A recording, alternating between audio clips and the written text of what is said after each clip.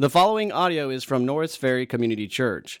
More information about Norris Ferry Community Church is available at norrisferrychurch.org. In Isaiah chapter 40, verse 8, it says this, "As the grass withers, the flower fades, but the word of our God will stand forever." Father God, we thank you for your great mercy and your forgiveness. And we thank you for your son Jesus, Lord, that we have that forgiveness through his sacrifice on the cross, Lord, that has given us hope for eternal life with you in heaven. Father, I pray this morning that as we come to your word now, God, that you would open our eyes and our ears to see and to hear the truth of the scripture. God, use the teaching of your word, Father, to change us, to be more like your son Jesus. God, we thank you for your love, your mercy, your forgiveness, your grace. We thank you for Jesus, and it's in his name we pray. Amen. Thank you. Please be seated. How's everybody doing this morning? Welcome back from camp, guys. Y'all had a great week. Madeline got in the car, and I said real quickly, 1 to 10, what would you give it? She said 10. I said, awesome. 10's good, right? She goes, yes. But I said, and then she goes, there was a couple 8 and 9 events, but it was all overall a 10. I said, well, that's good. So we're glad that they made it back. We thank you for the student leaders, the adults that went. That's an exhausting trip, but I know it's well worth it, and you guys invested in our students' lives, and we're very grateful for that.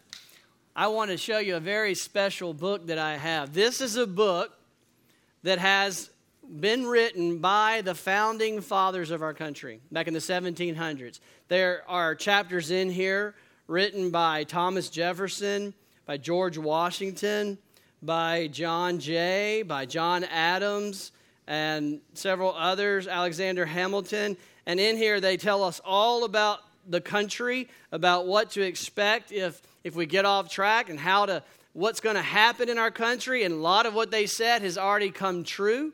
And for the things that they haven't come true, they mention things that are going to happen. And so you can read this book and know a lot about what's going to happen in our country.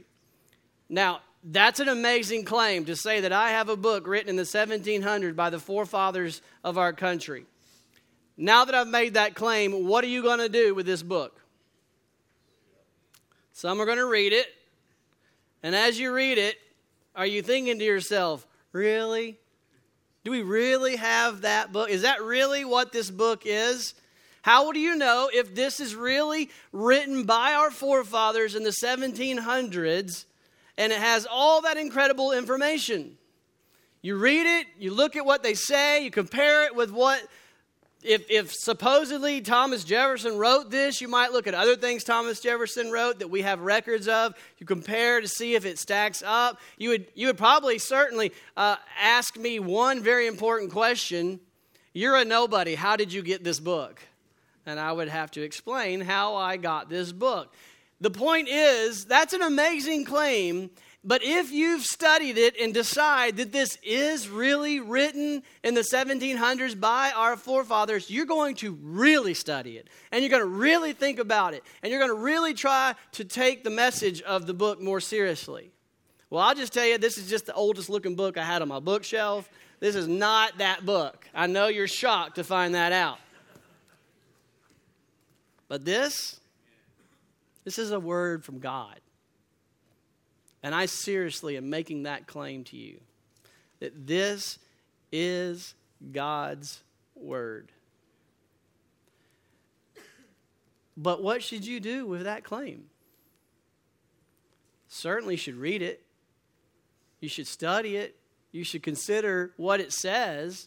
Decide for yourself whether you really think this is the Word of God. Perhaps if you're really super scholarly, and you go to the libraries and look at material of other documents and look at the textual evidence that supports whether this is really a consistent, faithful copy of previous ancient manuscripts, and look at textual criticism and devote your whole life to it. Or you could just read some books of some textual critics and look at what they say about what they've done to validate that this really is the Word of God. But if you go through that process process and you consider critically if this is the Word of God, and you conclude that this is the Word of God, that's crazy. To think that we really have God's Word. If you really become convinced that this is the Word of God, a book that God gave to His people that has been passed down through the ages, and that we now, we have in a pretty leather bag. I guarantee you I've got 5 or 6, 7, 8 of them on our office shelves that we just moved into, and we all probably have multiple copies of them. But really, if this is the Word of God, the implications are astounding. And so what I want to do today is begin our series that we're going to do this summer. We just finished. This sermon's a little different than normal. I was worried that it would be the greatest snoozer sermon of all the history of Norris Ferry. And the first service said, no, it wasn't. So that's good. I was worried because this is not how we normally do things. Normally, I'm preaching verse by verse through the Bible. We just finished a massive study through Matthew. And now for this summer, we're doing a little different. We're doing a topical study on the Word of God. And so today, I want you to leave here with confidence like you've never had before. Confidence that what we have really is the Word of God. And then next week, we're going to look at the authority of it. If it's really God's Word, then it carries God's authority in our lives. And then we're going to look at the clarity of it, that it really can be understood. And the necessity of it, how desperately we need to know what's in the Word of God, and the sufficiency of it. That there is no other book out there that you have to know beyond the Bible to know what God wants you to know. And then we're going to look at what it actually says and just some big pictures of the covenants that are in the Bible. There's some major covenants that are in the story of the Bible that make sense of here's what this message of the Bible is. And so that's our summer series. And so today we're going to begin by looking at what the Word of God actually says about itself as the Word of God. And so that is what's called a circular argument. What is a circular argument? Well, if I say, well, this is the Word of God, and you say, well, how do you know? And I say, well, because the Word of God says it's the Word of God. That's like your kid coming home and saying, little Johnny's the strongest man in the world. Well, how do you know? Well, little Johnny said he is. And you're like, well, I'm going to need a little higher authority than that. So there's a little something unnerving about the circular argument. It feels a little wrong for me to come to you and say, well, the Scripture says the Scriptures is the Word of God. And so you go, well, yeah, how is that right? How can that be good? Well, I'll tell you that any document, any book, anything that claims to be the supreme authority has to be caught up in what is called this circular argument. For example, let's say you're an atheist and you believe science is the highest authority. And I say to you, well, how do you know science is the higher authority? You're not going to say because the Bible says so, because that would make the Bible the highest authority.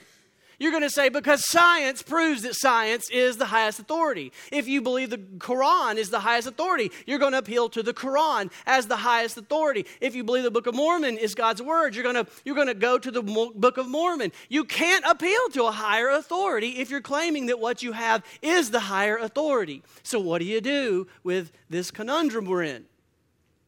You deal with presuppositions, big fancy word that just means when we come to the Bible, we come with beliefs.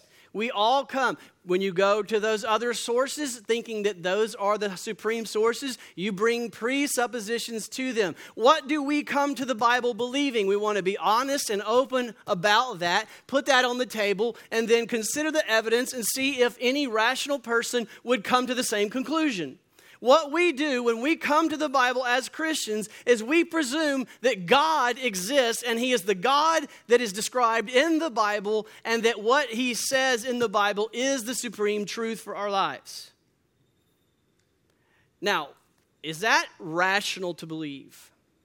And so what you do is you deal with presuppositions. You weigh the evidence, and then you look at that evidence and say, is it rational? Would anybody understanding with rational thinking come to that same conclusion? Like if I'm dealing with an atheist and they say, well, I don't believe that's the Word of God because I don't even believe in God. I would then say, well, let's talk about that. Look at creation. And I might try to open his mind to the idea of God through the existence of the creation and the majesty. I would use that as an all expenses paid to go to the mountains or something. You know what I'm saying? And I'd say, why don't you pay a trip for me to the mountains and I'll show you God, how he has created. We might look at the birth of a human baby and the complexities of life and art and beauty and the sense of justice that we demand justice. Well, where does that come from? Where does the appreciation of beauty come from? Where does the desire for justice come from? Surely the complexity of design argues for a designer. Now, if there is a God, I would say, wouldn't it make perfect sense for the God who created us to speak to us, to communicate to us in a manner that is consistent and reliable and can be preserved for generation after generation? Wouldn't you just consider reading this book? Because perhaps you read it, you might just find the power that God has in his message to you. So today we're going to weigh the evidence that is out there that suggests that God gave a word to his people and that was passed down to us. So we're going to do two things. First, how did God give his word to his people? And then how do we know that this is an accurate copy of that? Are y'all asleep yet already? All right. Raise your hand if you feel absolutely certain before this message you could tell me how we got the Bible. Because I know we're about the Bible, but how many of us really think we could say with great certainty how we got the Bible? A few of you who've been in the cohort are giving me that look because we've worked through this material. That's right. All right, so good. It's not going to be the biggest snoozer sleeper ever in the history of Norris Ferry Church, I hope. So what are we going to do? First, we're going to say, how did God give this book to his people? And then we're going to say, how do we know that this is a reliable, trustworthy copy of that book? Let me ask God to help us. Lord, would you please help us this morning? Would you give us confidence that what we have is literally your word? Because once we grasp the fact that this is your word, the God of the universe has written us a book, the implications will be tremendous in our life. So please work confidence in our heart as we consider the evidence. It's in Christ's name we pray. Amen. All right, how God gave his word to his people. We're looking at the history of the composition of the Bible. I think one of the most important things to remember when you think about how this book came into being is that it took place over time in the context of a community of living, breathing, thinking, examining, scrutinizing people. In other words, this Bible did not come to one man sitting on a rock in the wilderness or in the desert who heard something or felt something or thought something and wrote something and then came down and said, God told me this, hands us a book, and we all drank the Kool-Aid. That's not how we got our Bible.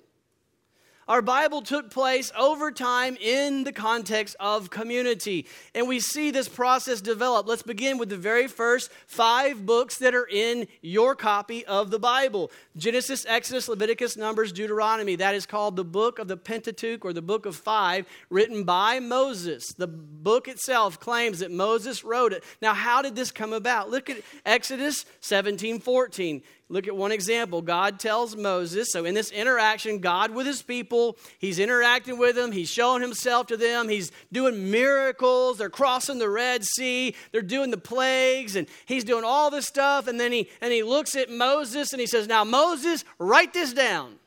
And this is where it's recorded, 17:14. God tells Moses, write this as a memorial in a book and recite it in the ears of Joshua. So he told Moses, write it down. Write down what you're seeing. Write down what you're doing. Write down what I'm saying. Make sure you keep copious notes about what all is going on. And then we see in Numbers 33:1, we read this. Moses is recording detailed records of the history of God interacting with his people. It says in that verse, these are the stages of the people of Israel when they went out of the land of Egypt by their companies under the leadership of Moses and Aaron. Moses wrote down their starting places, stage by stage, by the command of the Lord, and these are their stages according to their starting places. In other words, as they were interacting with God, all the stuff that you saw in the 10 Commandments and Charlton Heston for all of us old folks, all that stuff that was going on, all that was recorded, God said, Moses, write it down in detail, record every bit of it. This is what happened in stages. And so Moses was carefully recording the historical events of what took place when God was interacting with his people. In Deuteronomy 31, verses 22 and 26, we read this on the same. So Moses wrote this song the same day and taught it to the people of Israel. Now, how many of you could sing a song? If I just started singing a few words, the words would come, right? That's what songs do. Songs are a way of memorizing things. And so Moses wrote a song about the history of all that God did in Israel. And they would sing the song, and it was their way of memorizing the God-inspired interactions with his people.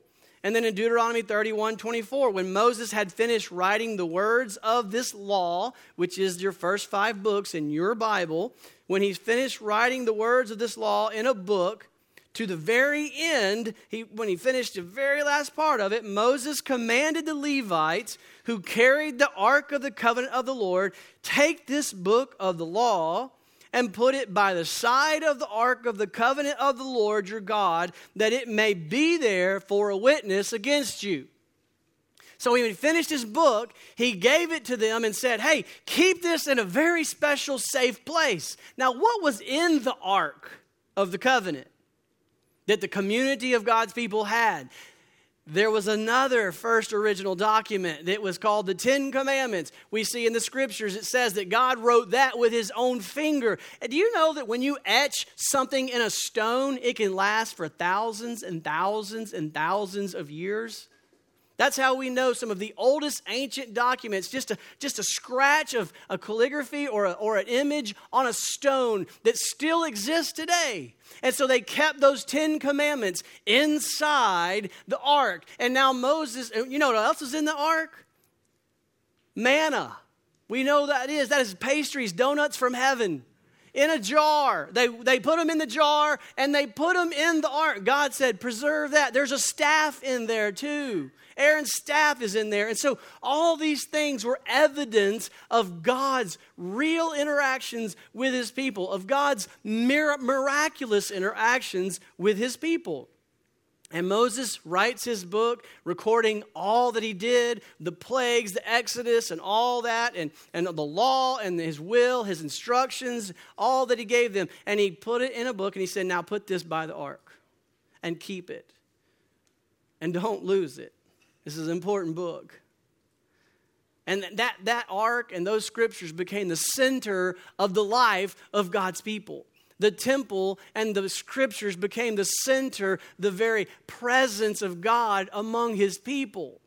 Later on, when the temple was destroyed, the scriptures become the presence of God among his people. And so we see this as a very careful, scrutinizing, historical, eyewitness, evidence account of God interacting with people, with hundreds of thousands, with millions of people who saw these interactions, who knew it was recorded in scriptures, who when it was read to them didn't go, what? That's not what happened. But when they heard it read to them, they said, yes, that's our God. We'll follow that God anywhere. We'll go to battle against anyone who says that our God's not the one true God who created the universe. And so this community of people interacting with live eyewitness accounts of God, recording it carefully in historical documents, have these words that they consider to be the Word of God. It's so convinced of it being the Word of God that in Deuteronomy, at the end of the book, we read about Moses. He took the first 5 books. He took the first version of the Bible, the little first portion of your scriptures, and he held it up and he said this, see, I have set before you today life and good, death and evil. This book is life or death to you, he says. Verse 16, if you obey the command of the Lord your God that I have commanded you today by loving the Lord your God, walking in his ways recorded in here, keeping the commandments recorded in here, his statutes and his rules in here, then you shall live and you shall multiply, and the Lord God will bless you in the land that you are entering as you take possession of it. This is the key to life and death, to blessing, to curses. This is it, Moses says to his people. And then Moses died. And Joshua was chosen as the next leader of God's people. And what does Joshua do as he's about to enter into the land? In Joshua 1:8, he holds up that book. He went to the ark, grabbed it out, and said, this book of the law shall not depart out of your mouth, for thou shalt be successful in all of your ways. But no other book is this book. This is the one true book. This is the word of God. Memorize it, know it, sing it, live it, breathe it, follow it, because this is the only way that we will have life and blessing in the land. This is how we will know God's will. And so this is how it developed throughout history as God interacted with his people. The people took records. They took note. They were convinced this is God's word. But then you get to Joshua, Judges, Ruth, the historical books and the prophetic books, and you say, well, what happened then? Well, God continued in the same way. He had them write, and we see in our scriptures it mentions it in Joshua, mentions it in Samuel, it mentions it in Numbers, books like the Annals of the Kings, the book of Jashar, the book of the Wars of the Lord. And so these were historical books that they were recording events. God said, so it was recorded in the book of Jashar. So it was recorded in the Annals of the Kings. So it was recorded in the War of the Lord, in the Wars of the Lord. And so all these events that God was doing, these wars that God was miraculously giving them victory with his little bitty army beating incredible kingdoms, and they knew it was God who was doing it. God showed up and God did this, and they're being recorded in historical records. Year after year, all these events are being recorded in historical records. And then similarly, God would speak to the prophets, and he'd speak to the people through the prophets. These were unique people in God's plan that he would use to say, I want you to give a word to my people. Kind of like, not the same, but kind of like preachers. They would say, here, say the word of God to my people. Jeremiah was one of those prophets. Listen to this verse to tell you how this process worked, how they preserved these documents, and they ended up in your Bible. Listen to Jeremiah 36:1. Listen, this is historical. I'm sure he's got Annals of the King opened up, and he's writing it, and it says, in the 4th year of Jehoiakim, the son of Josiah, the king of Judah, this word came to Jeremiah from the Lord. Take a scroll and write on it all the words I have spoken to you against Israel and Judah and all the nations from the day I spoke to you, from the days of Josiah until today. So from the days of Josiah until that very day, God had been speaking to Jeremiah. And what has Jeremiah been doing? Well, what would you be doing if God had been speaking to you? Write it down. He wrote it down. Then God said something else, and he wrote it down, and God said something, and he wrote it down, and he kept a careful written record of what God said. And then in Jeremiah it says, then God came to him and said, now take all that I've been telling you and put it in one book, one scroll. And that's the way it worked. The word of God was developed in community by eyewitnesses with reliable source documents that backed up what they said, that anyone who read it had experienced and would say, that's not how it went. But instead, they were convinced, yeah, that's it. That's what God did. That's what God said. That's what we experienced. And so Jeremiah wrote it down in a scroll, and those scrolls became books.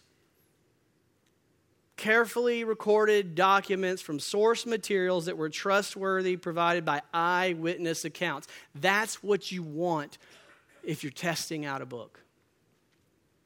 It's like John Sailhammer says, it's like the way a modern documentary is done.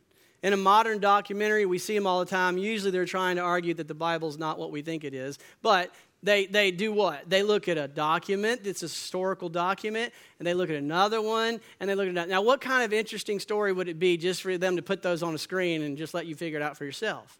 It wouldn't be good. They put document, and then they connect all those documents with a story, with some music in the background. They do an intro and they do a conclusion, and the way the editor kind of puts it all together and what he highlights and what he mentions and what he doesn't mention, he makes sure that his point gets across. And so at the end of the documentary, you have one coherent story that's been using these documents to make the point. Selhammer says that's how the Bible works, that all these documents of historical evidence, eyewitness accounts, and clear, reliable records of what God did among his people. You have this document, you have a poem of Moses, you have a song of Moses, or you have this word from Isaiah and this from Jeremiah, and it's all brought together in one coherent story. And you know what that one coherent story is that the editorial board who put the Bible together, you know what the one coherent story is? There's a Messiah coming. And so your Hebrew Bible, the Hebrew Bible, which is your Old Testament, is one coherent story looking for the Messiah. How do I know this? Well, you read it and you see there's someone who wrote after Moses in Deuteronomy. Listen to Deuteronomy, what says in 34 verse 7. Now, Moses wrote Deuteronomy, we said, but someone wrote in 34:7 this.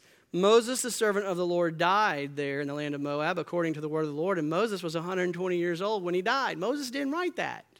He's dead.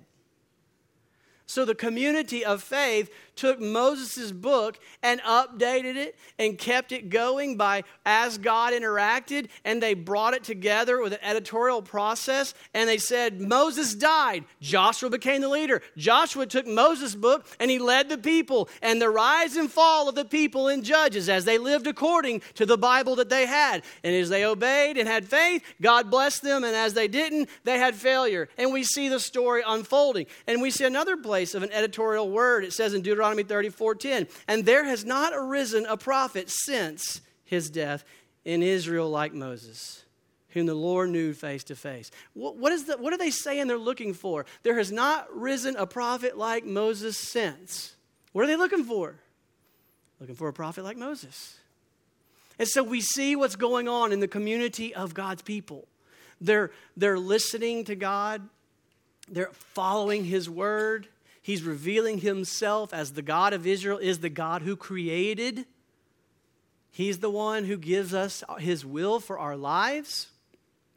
And what the community saw was they were waiting for a Messiah, for a promised king, a prophet like Moses, who will be the son of Abraham, who will be the son of David, who will be the one who brings about God's kingdom, who will be the sacrificial Lamb of God, who goes into God's holy of holies like the priest did, but he is the one true priest. He offers his own self as a sacrificial Lamb of God. He is the unblemished Lamb of God because he is the God-man who sacrificed his own life to give as the forgiveness of sins. And so the whole point of the Hebrew Bible is, who is this Messiah so I can have salvation and enter into the kingdom of God? And so that's how we got the Hebrew Bible. And the whole point of the Hebrew Bible is that it points to the longing of the long-awaited Messiah. And what we see over time is this Hebrew Bible began to shape the identity of the people. That they define themselves according to the people of God, the people of God's word, the people of Yahweh. And his word defined their ethic and their purposes and their mission and the very reason they exist. And so when the temple was destroyed because Babylon came in and destroyed Jerusalem and destroyed their temple, when they're like, oh my gosh, I thought his kingdom was about to come about. The word of God is what gave them hope that no, it's not time now. Daniel extends that time frame out and says, no, it wasn't now, it's coming in the future. And so the word of God is what gave the people of God hope for the coming kingdom that will be ushered in by the Messiah. And so we see the people of Israel carefully scrutinized every letter, every word, every document, and decided this is the Word of God. It defined them. They were so convinced of it being the Word of God. Did you know that when Abraham walked into the land of Canaan, it just happened to be that's when the alphabet was invented? In Canaan? So that these records could be kept. Did you know that the Hebrew language originally did not have vowels?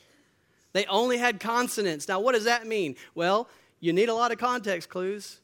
What if I said, this morning I walked into that DR.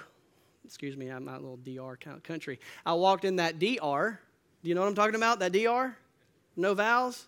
What am I talking about? The door. So you need context clues. But if I'm doing a whole paragraph like that with no vowels, you have to really know that document.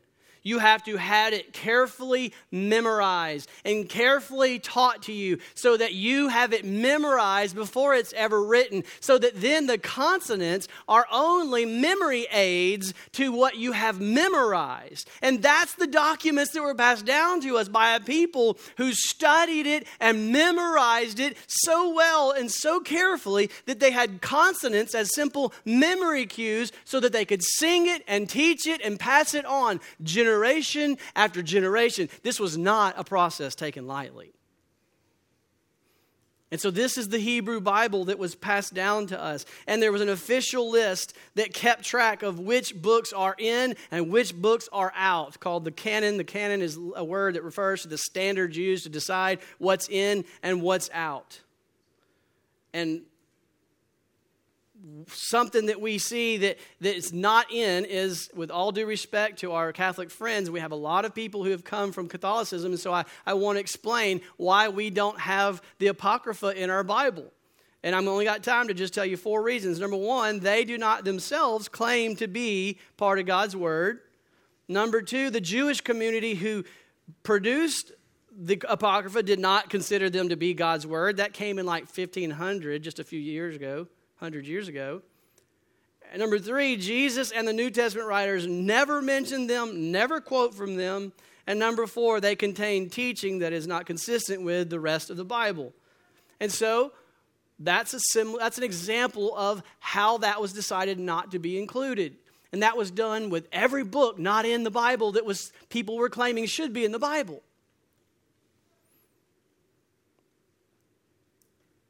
So should we have great confidence in the books that we have as the Old Testament? Well, I can tell you this much at this point. They certainly believed that they had the Word of God. They passed it down generation after generation. This is God's Word to us. It defines us, and it gives us purpose and meaning and hope and direction. What about the New Testament? The New Testament was developed in a very similar fashion. Jesus came to those Jewish people that had the Hebrew Bibles, and he said, I'm that long-awaited Messiah. I'm bringing the kingdom of God. If you trust in me for the forgiveness of your sins, you will be forgiven, you will be cleansed, you will be declared a saint, you'll be given credit with God for my righteousness, Jesus says, and you will be a part of my people. And people saw him, and they heard him, and it says they heard his teaching was unparalleled authority. No one taught like this man. They saw his miracles. They saw him healing people. They saw him doing crazy things. Nobody does that. And he's claiming to be God, the living Word of God, the fulfillment of the Hebrew Bible. He's building on the Old Testament, the Hebrew Bible, saying, it's all about me, he says. And they believed it. And you know what helped them believe it? They saw him alive after he was dead. The resurrection. And they said, this is God. And everything he said is true. And he accepts the Old Testament, the Hebrew Bible, as God's Word. He didn't quote any other scriptures. Jesus and the New Testament writers quote the Old Testament, the Hebrew Bible, 295 times. Not once did they dispute it. Not once did they say, I don't think that's the Word of God. They said, that's the Word of God, and Jesus is the one it's talking about. They didn't quote from one other book, ever. Not one. None. Can't get any other sources in there. It's one book, the whole Old Testament, the one you got. And then Jesus claims to be the Messiah the Old Testament promised. He claims to forgive sins. New Testament writers, apostles who walked with him, talked with him, learned from him, scrutinized him, doubted him, said, I got to touch the scars. I got to see this for myself. I'm no idiot. I'm not just drinking the Kool-Aid. I got to make sure this is real. And they did. And they saw him alive after he was dead. And then Jesus chose them, handpicked them out. You've been with me. You've heard me. You've walked with me. I've taught you. I'm giving the Spirit of God. Now I want you to write the rest of the Scriptures. I want you to finish the book. And so they did. And the apostles, all who wrote the Scriptures, were with Jesus, saw the resurrection, except for just a few writers who they handpicked and carefully guarded what they said. And so the Gospels was written by those eyewitnesses. Luke wrote the Gospel of Luke, but he also wrote the book of Acts. Now, Acts is a record, a history record of God's work through people who believed in Jesus. Now, listen to what Luke says about how he wrote his books. Careful, scrutinizing process. He was a medical doctor. Dr. Luke said this, inasmuch as many have underwritten to compile a narrative of the things that have been accomplished among us, just as those who from the beginning were eyewitnesses and ministers of the word have delivered them to us, it seemed good to me also, having followed all things closely for some time past, to write an orderly account for you. I have carefully measured everything. I've done the research. I'm using eyewitness accounts. I'm telling you, this is what happened. And he wrote it.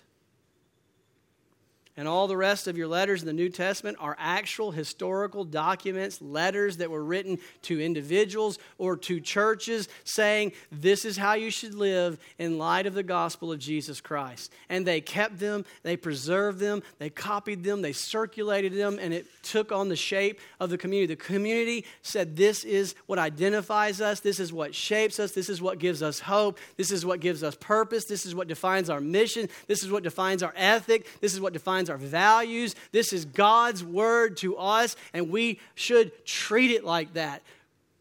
The new and the old come together. The old covenant, it's not like old, outdated, and new. It's old covenant before Jesus, and Jesus brings in the new covenant, which is the fulfillment of the old. And so there's one book that God's people have always said, this is God's word, and it has defined them and shaped them, and they were so convinced that it was God's word, they died for it. You don't do that for a lie. If you're going to die for it, you're going to believe it's true. So I think it's clear that what we have, they say, they clearly believe to be God's word.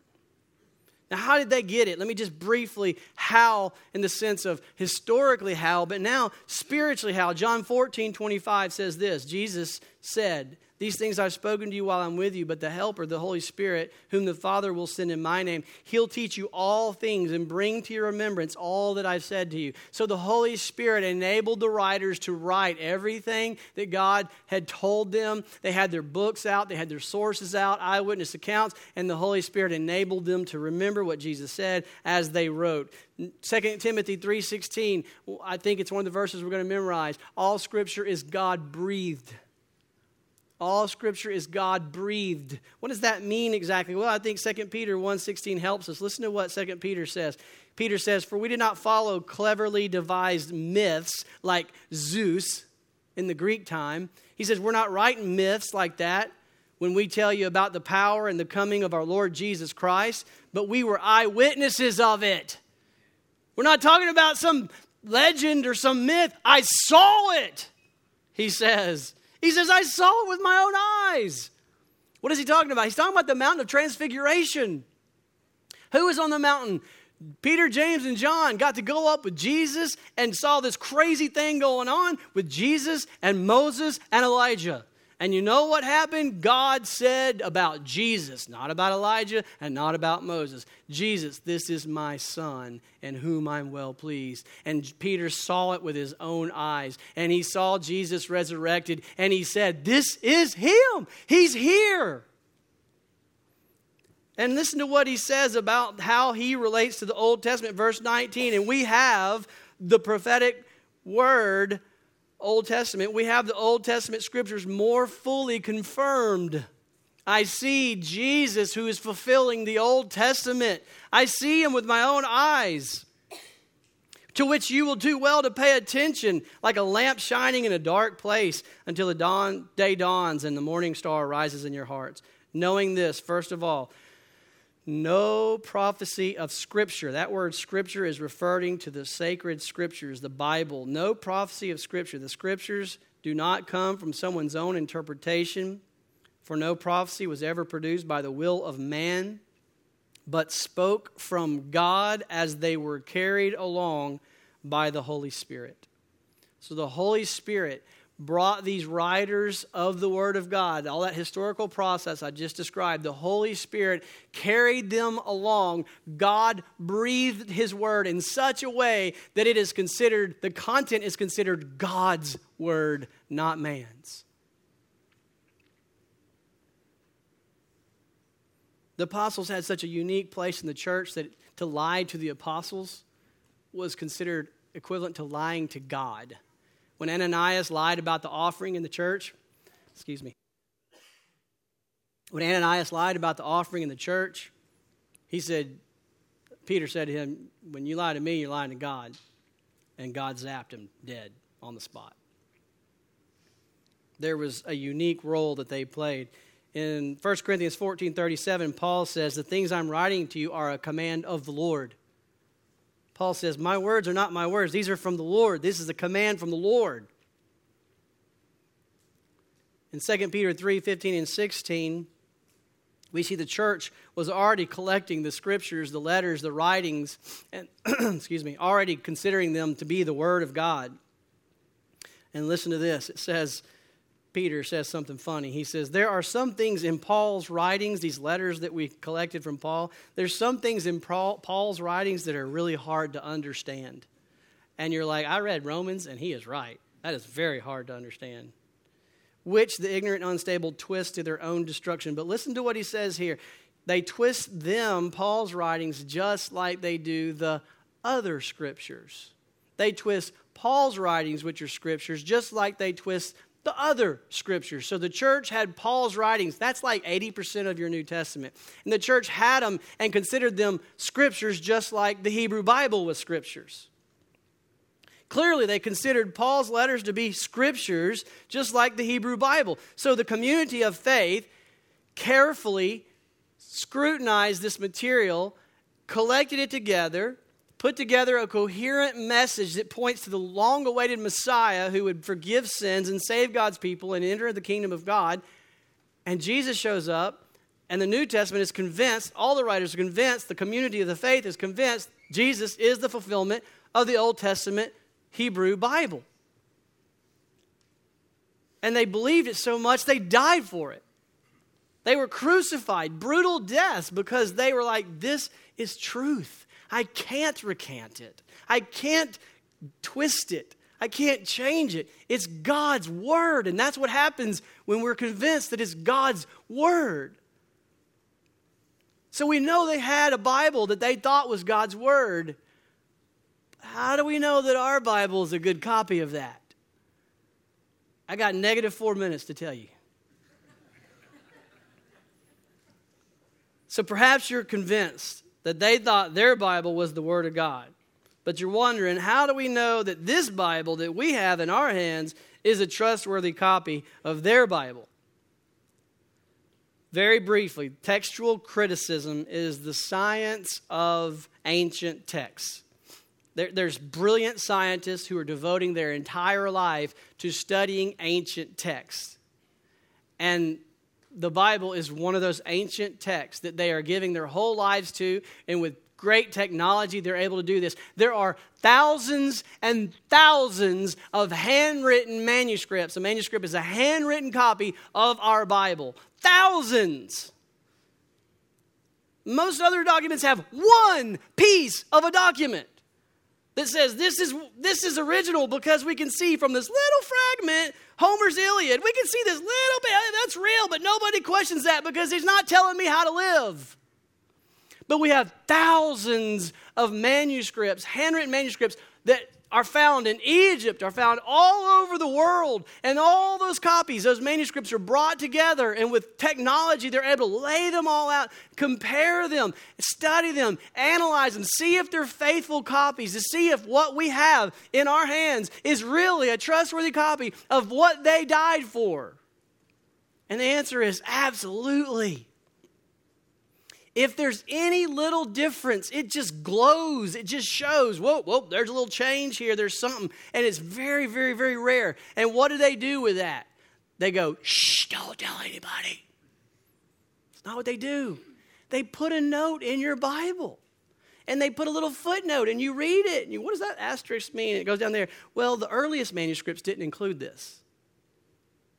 That's what you do when you're trying to validate a document. Your Bible is the most trustworthy, most reliable, most dependable copy of any ancient literature ever written in the history of humanity. And to deny that is to enter into the world of the irrational. Because any rational mind who would consider the evidence would say, this is clear. This is trustworthy.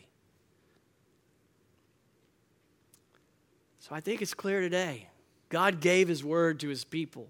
And he did it in a way that we can know it was carefully preserved and passed down to us. And I think it's clear for you and I to know today, we have a copy of God's word. This is God's word. What are you going to do with it? Think about that. God, the creator of the universe, who spoke us into existence, wrote us a book to give us wisdom, to know who he is, to know what he's done, to know what he's doing, to know what he expects, to know where to find hope, to know what happens after death, to answer all the questions that he wants us to answer. He has the authority to speak to our lives. He does it with clarity and with necessity. We need to read this book, and this is the only book. This book is sufficient for all that we need. So what are you going to do with it?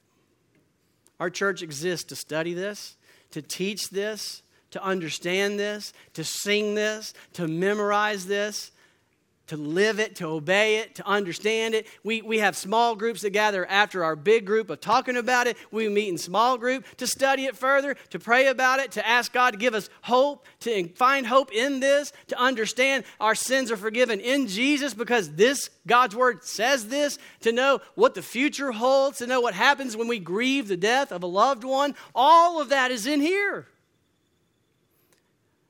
And we're not doing it this summer. Community groups are over. So we'll start in August, right? And the people said, no, let's start now. It's God's word. So what are we going to do? We're going to memorize it this summer. Not one, but 10 verses. We're going to memorize 10 verses. And those of us over 40 are going, oh no, 10 verses. Are you kidding me? I can't remember 10 words. You can. So here's what we're going to do. Found the coolest app. An app is this little thing on a cell phone. If you don't, we'll have a paper version for you. But if you have phones with an app, we're going to give you an invite to an app called Scripture Typer. And it is the coolest app to help you memorize Scripture. And Kevin Wilson's going to put all this out there on the media, on the same way he makes our normal study guides available. He's going to put it all out there. But download the app, go to the Norris Ferry group, and we have the 10 verses out there that we're going to learn together this summer. Here's what we want you to do. Partner up with someone, grab coffee together this summer. Use this summer to memorize Scripture together, quote it to one another, encourage one another. Use this little thing to learn Scripture together. 10 great verses. I promise you. I had someone when we were talking about planning this summer, the Lord was just confirming, because I was thinking this is going to be a snooze fest. It's going to be the worst sermon ever written in the history of man. And I was worried about it. And God brought one of our members and said, I wish I was one of those people that when I was talking, I could just quote scriptures. I said, all right, thank you, Jesus. I heard you. So we were going to memorize Scripture this summer. Just 10 verses. It's not hard. And it is hard, but you'll get it. It's worth it. And we're going to put out there Bible reading plans. Just a different way to read through the Bible. Gives you step by step. Read this verse today. Read this verse tomorrow. I'm doing a 1-year Bible plan. I'm in my 3rd year of the 1-year Bible plan. And that's okay. That's how it works. No, I'm not doing it 3 times. I'm just still trying to get through it the first time. But that's what we're going to do. We're going to read the Bible this summer. We're going to get everyone on Bible reading plans. Find the one that works for you. Start memorizing those verses of Scripture. And then guess what's going to happen? Everything I said today about document and textual criticism and historical sources and all that ain't going to matter. Because you're going to experience the power of God as you read it and memorize it. And it's going to change your world. It's going to rock your world.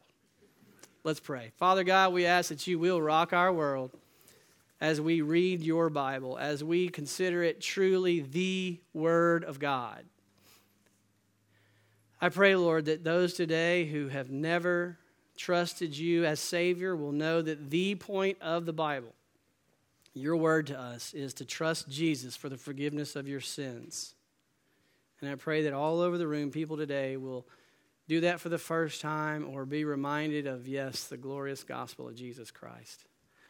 And may we be a people of the word. May we learn to treasure your word as what it is. It's your word to us.